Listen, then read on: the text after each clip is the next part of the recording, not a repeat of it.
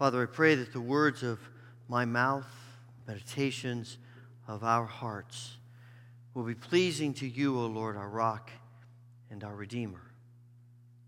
Amen. What comes to mind when you think of freedom?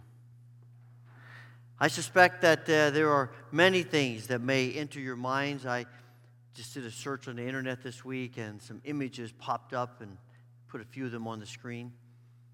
There are all kinds of things that we think about when we think about freedom.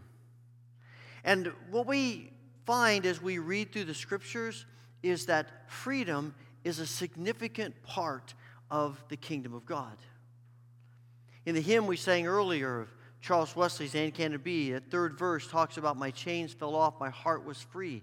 I rose, went forth, and followed thee. The other songs that we've sung today that talk about freedom, there are things in our lives that we think about with freedom. But the thing that comes to my mind as I ponder that is I think that often the idea of kingdom freedom is not exactly what Jesus intended it to be, the thought in our minds. We find out, again, as we look through this passage, that part of the idea of freedom that Jesus comes to bring is a glimpse of the ultimate freedom that everyone in Christ will experience on the day when Jesus reappears and ushers in the kingdom in all of its fullness. We get a glimpse of that every time Jesus heals the sick, every time Jesus casts out demons. And we see that throughout this story, that Jesus is revealing the nature of the kingdom. We talked last week about this a little bit, and also about how Jesus silences the demons, and that's mentioned here again. And I think that's one reason for that is because the demons have a tendency to want to skew the kingdom. And when it comes to what kingdom freedom is about, the demons are going to want to skew the idea that Jesus comes to reveal and to make possible. And so he doesn't let them speak. Up to this point, the freedom that Jesus has revealed and the nature of the kingdom he's revealed has been sort of in a generic way. And now as we come to this passage, we find a person. And this person is Simon's mother-in-law. They come to the house after meeting with all these people. They come, I assume, probably to get a little rest and to eat. And as they enter the house, they discover that Simon's mother-in-law is very ill, a very high fever. They mention it to Jesus, and I assume ask him if he will do something about it. He says, sure. He goes to her room, and he heals her. After she's healed, she gets up, and she serves the meal to them. Now, in our 21st century mind, we're thinking, man, is there no rest for this woman? Right? I mean, here she is down in bed with this fever, and she gets up, and now she has to do stuff. I think there's a few things going on there. Number one, it does probably tell us the power of the healing of Jesus. You know, in the healings that often take place in our bodies now, especially as we work through medicine and the gifts that God has given people to learn and to know and to help us, it takes a lot of time. You get the sense here that she is healed fully, completely, immediately. And so she has the energy to get up and do that. But I think the other part of this is it's just a general part of that culture, and it's a general part of probably of her nature. It's an expression of gratitude that Jesus has healed her. And the best thing she can do in that moment is to take care of the needs that they have feeding them. There is something in this response that I think speaks to us about the freedom of the kingdom and the freedom of the gospel in our lives. We tend to think that freedom means I can now do whatever I want to do. But this passage seems to imply that when we experience freedom in Christ, it leads us not to selfishness, but to service. We are set free, not so that people can serve us and we can do whatever we want to, but we're set free so that we can serve others.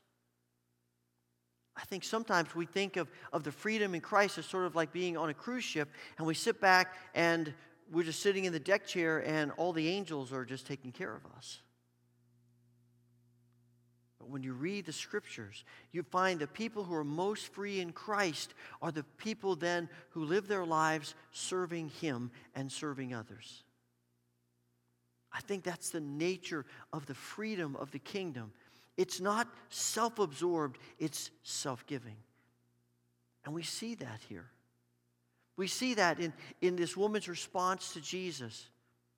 And we see this over and over again in not only the works of Jesus and the teachings of Jesus, but on throughout all the rest of the Scriptures. But this serving that comes out of our freedom, that we have this freedom to give ourselves away, is rooted in our relationship with the Father. The story kind of turns when you get to the section where Jesus now goes out early in the morning and he prays. And we find in this a sense not just that Jesus comes to reveal the nature of the Father, but Jesus comes and builds a relationship with the Father. He spends time with the Father. And the thing that always comes to my mind when I read this passage is, if Jesus needs to spend this kind of time with the Father, how much more do I? How much more do we? That our time with the Father, building relationship with the Father, opening our hearts to the Father and our minds to the Father, our spirits, our wills to the Father, is essential to living in the kind of freedom that Jesus comes to bring to us. It's hard for us to really grasp that, and I think it's hard for the disciples to grasp that too. When they come to Jesus, they say, we've been searching for you, everybody's looking for you, and the essence of that is not, wow, there's all these great things happening. The essence is, Jesus, what in the world are you doing out here? Why are you wasting your time out here? What's going on? What are you doing? They can't quite grasp the importance of what Jesus is doing in uniting his heart with and will and mind with the Father's heart and will and mind. And if you step back from that to this moment, you can sort of understand why. You know, it struck me as I was listening to Jess's children's sermon this morning, that as she talks about the passage right before this, and it's a significant passage, and I think it's significant understanding the passage that begins in verse 29. It's the calling of the disciples. Jesus calls them, and as she's mentioned, they gave up, they left immediately, and they left everything. It is a significant thing that these disciples do. They leave their livelihood, they leave family, they leave it all to follow Jesus. And I suspect there's something in that they're saying to Jesus, look, you do realize how much we gave up for you, right? You do realize everything that we have done to follow you, and we should get some rewards out of this, shouldn't we? See, I think they're measuring success as fishermen measure success. If you're out on the beach in the morning and the guys come in from fishing and you say to them, so did you have a good night of fishing? Was it successful? Oh, yeah, it was successful. It was great. So did you get a lot of fish? No, you know what? We didn't catch anything. Wait, I thought it was successful. It was. We had such a great time sharing together. We had such great conversations in the boat.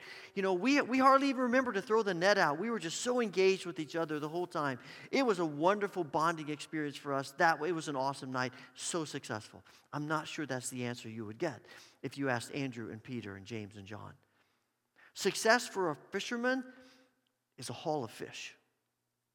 That's what success looks like.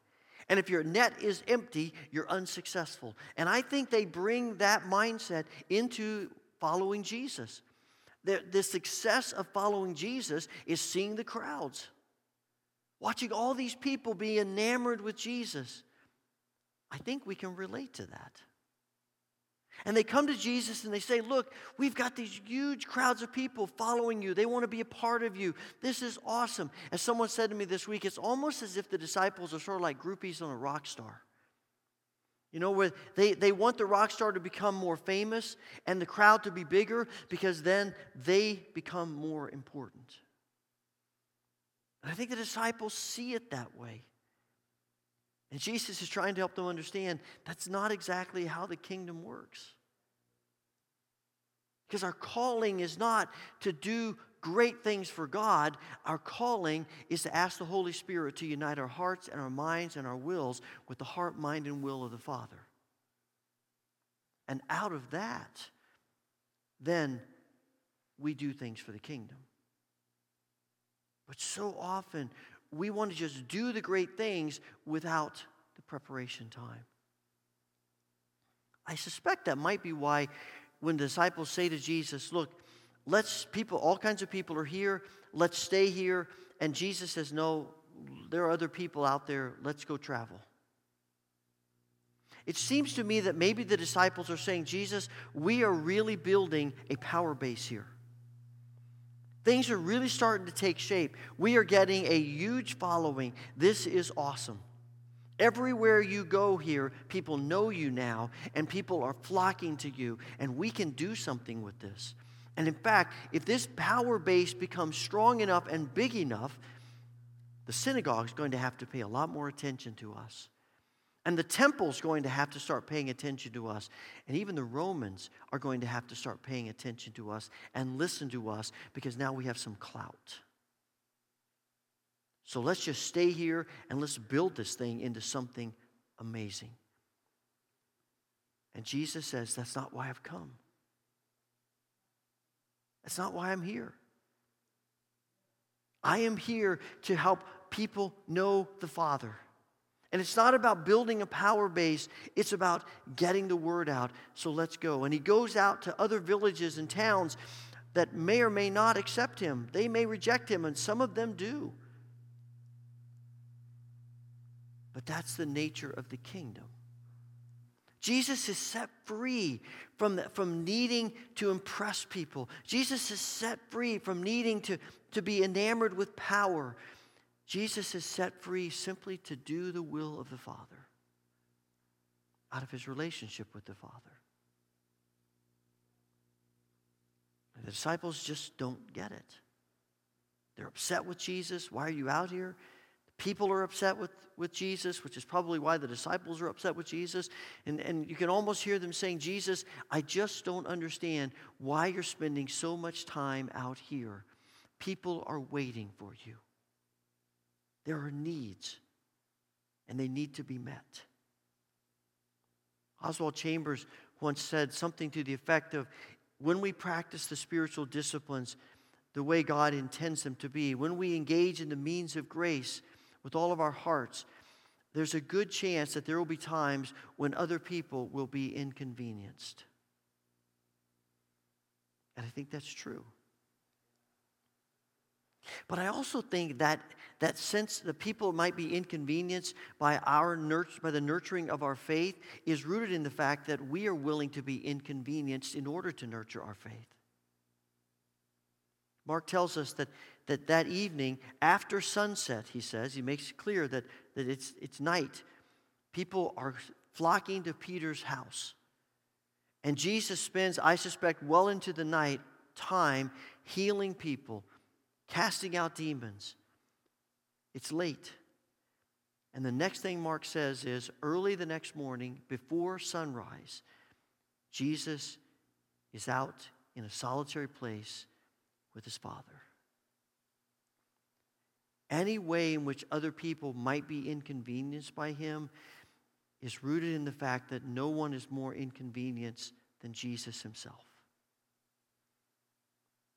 It's our mindset. It's the attitude that we have. Sometimes we might say, well, you know what, people are going to have to wait because I just have to do this. And there's almost a sense of pride about our spiritual walk, and that's not what we're talking about.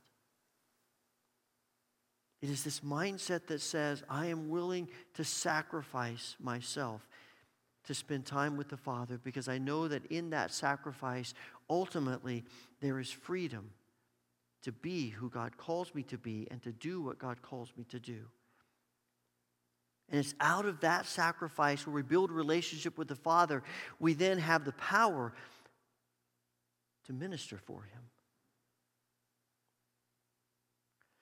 If the purpose of our walk with Jesus is to do, if the purpose is doing, then quite frankly, we will have little time to pray. There's just simply too much to do. Little time to engage in the Scriptures. There's too much to do. Little time for engaging in all the means of grace. But if the purpose of our relationship with the Father is being, then we can't not pray and be in the Scriptures and practice the spiritual disciplines and engage in the means of grace. I think our struggle with that is probably identified when we hear what Martin Luther had to say about praying. Luther said, I have so much to do every day that I can't spend any less than 2 hours a day in prayer. And he said there are some days where I have even more to do, and on those days, 2 hours isn't enough. And we step back from that and go, wait, that doesn't seem like the right formula. If you have so much to do, then you don't have time to pray. You got to be doing. And Luther understood what we see modeled in Jesus. No, it's the other way around. It is this mindset that says, first and foremost, our freedom is rooted in relationship with the Father. And then out of that comes the freedom to serve and to minister and to do. There's a story in Mark chapter 9 where Jesus comes upon a ruckus with his disciples, and he asks them, what's going on? And a man steps forward and says, I brought my son to your disciples who had a demon, and they were unable to cast him out. They were unable to cast out the demon. And so Jesus casts out the demon, and later the disciples say, why couldn't we cast out the demon? Why couldn't we do this great thing for the kingdom? And Jesus says, because this kind can only come out by prayer. It's only in the relationship with the Father that we have the power to do out of our being. But it's the right kind of practicing of the spiritual disciplines. Because sometimes we do them in a way that is just, well, I've finished that, I'm done, let's move on. And I'm reminded of the parable Jesus tells about the tax collector and the Pharisee. They go to the temple to pray. And he says the Pharisee comes to pray and he says, Father, thank you that you've blessed me in all these ways, and thank you for that I do all the right things and I'm not like this tax collector. And the tax collector can't even lift his head to heaven. He just says, God, be merciful to me, a sinner. And Jesus says, guess which one walks out in right relationship with the Father? It's that kind of spirit, that kind of mindset that says, all of the doing that I may accomplish is rooted in being. All the freedom that I have in Christ to serve is rooted in being in relationship with Him. At the end of this section, Mark tells us that Jesus traveled through all the villages of Galilee, preaching in the synagogues and casting out demons. And you get the feeling when you read that what he's saying is that he didn't go to the synagogue and then other places cast out the demons, but I suspect many of the demons were in the synagogue just as they were in the passage right before the one we've read today. The man is in the synagogue. He's in there to worship God, and he's filled with the demon, and Jesus casts out the demon. You see, the problem with our freedom is not people out there. The problem with our freedom is us. And we may need the demon of misunderstanding the nature of freedom cast out of us. We may need to be set free from the mindset that says all what matters is that I am doing things for the kingdom. And if I can spend time with God, fine, but really it's about doing. That's what the demons want us to think. That's what the evil one wants us to believe. But Jesus tells us that's in relationship with the Father, doing the will of the Father, asking continually for the Father to unite our hearts and our wills and our minds with the heart and the will and the mind of the Father. That is where freedom lies. The freedom to be, the freedom to serve, the freedom to grow, the freedom to do. Someone reminded me this week that this passage where the disciples come searching for Jesus, they said it reminded them of the story in Luke chapter 2. Jesus is a boy, and his family has gone. He's 12 years old. His family's gone to Jerusalem. And they head home with all the relatives and friends from Nazareth. And Mary and Joseph think Jesus is with other people. But when they get to Nazareth, he's not there. And And in a panic, they race back to Jerusalem, and they spend 3 days looking for Jesus all throughout Jerusalem. And finally, they discover him in the temple, having a theological discussion with the scribes and the Pharisees. And Mary is upset, as you can well imagine. And she says to him, I can't believe you put us through this. We have been searching all over for you. And Jesus seems to calmly say to her, didn't you know I would be in my Father's house? And there's almost a sense in which that's exactly what Jesus is saying to the disciples. It really shouldn't surprise them that Jesus is out. They come looking for him and they say, Jesus, where have you been? And in essence, he's saying to them, didn't you know I would be with my Father? Because that's where freedom is born. In surrender to the Father. In joyful, willing, loving, sincere surrender to the Father. We're all looking for freedom.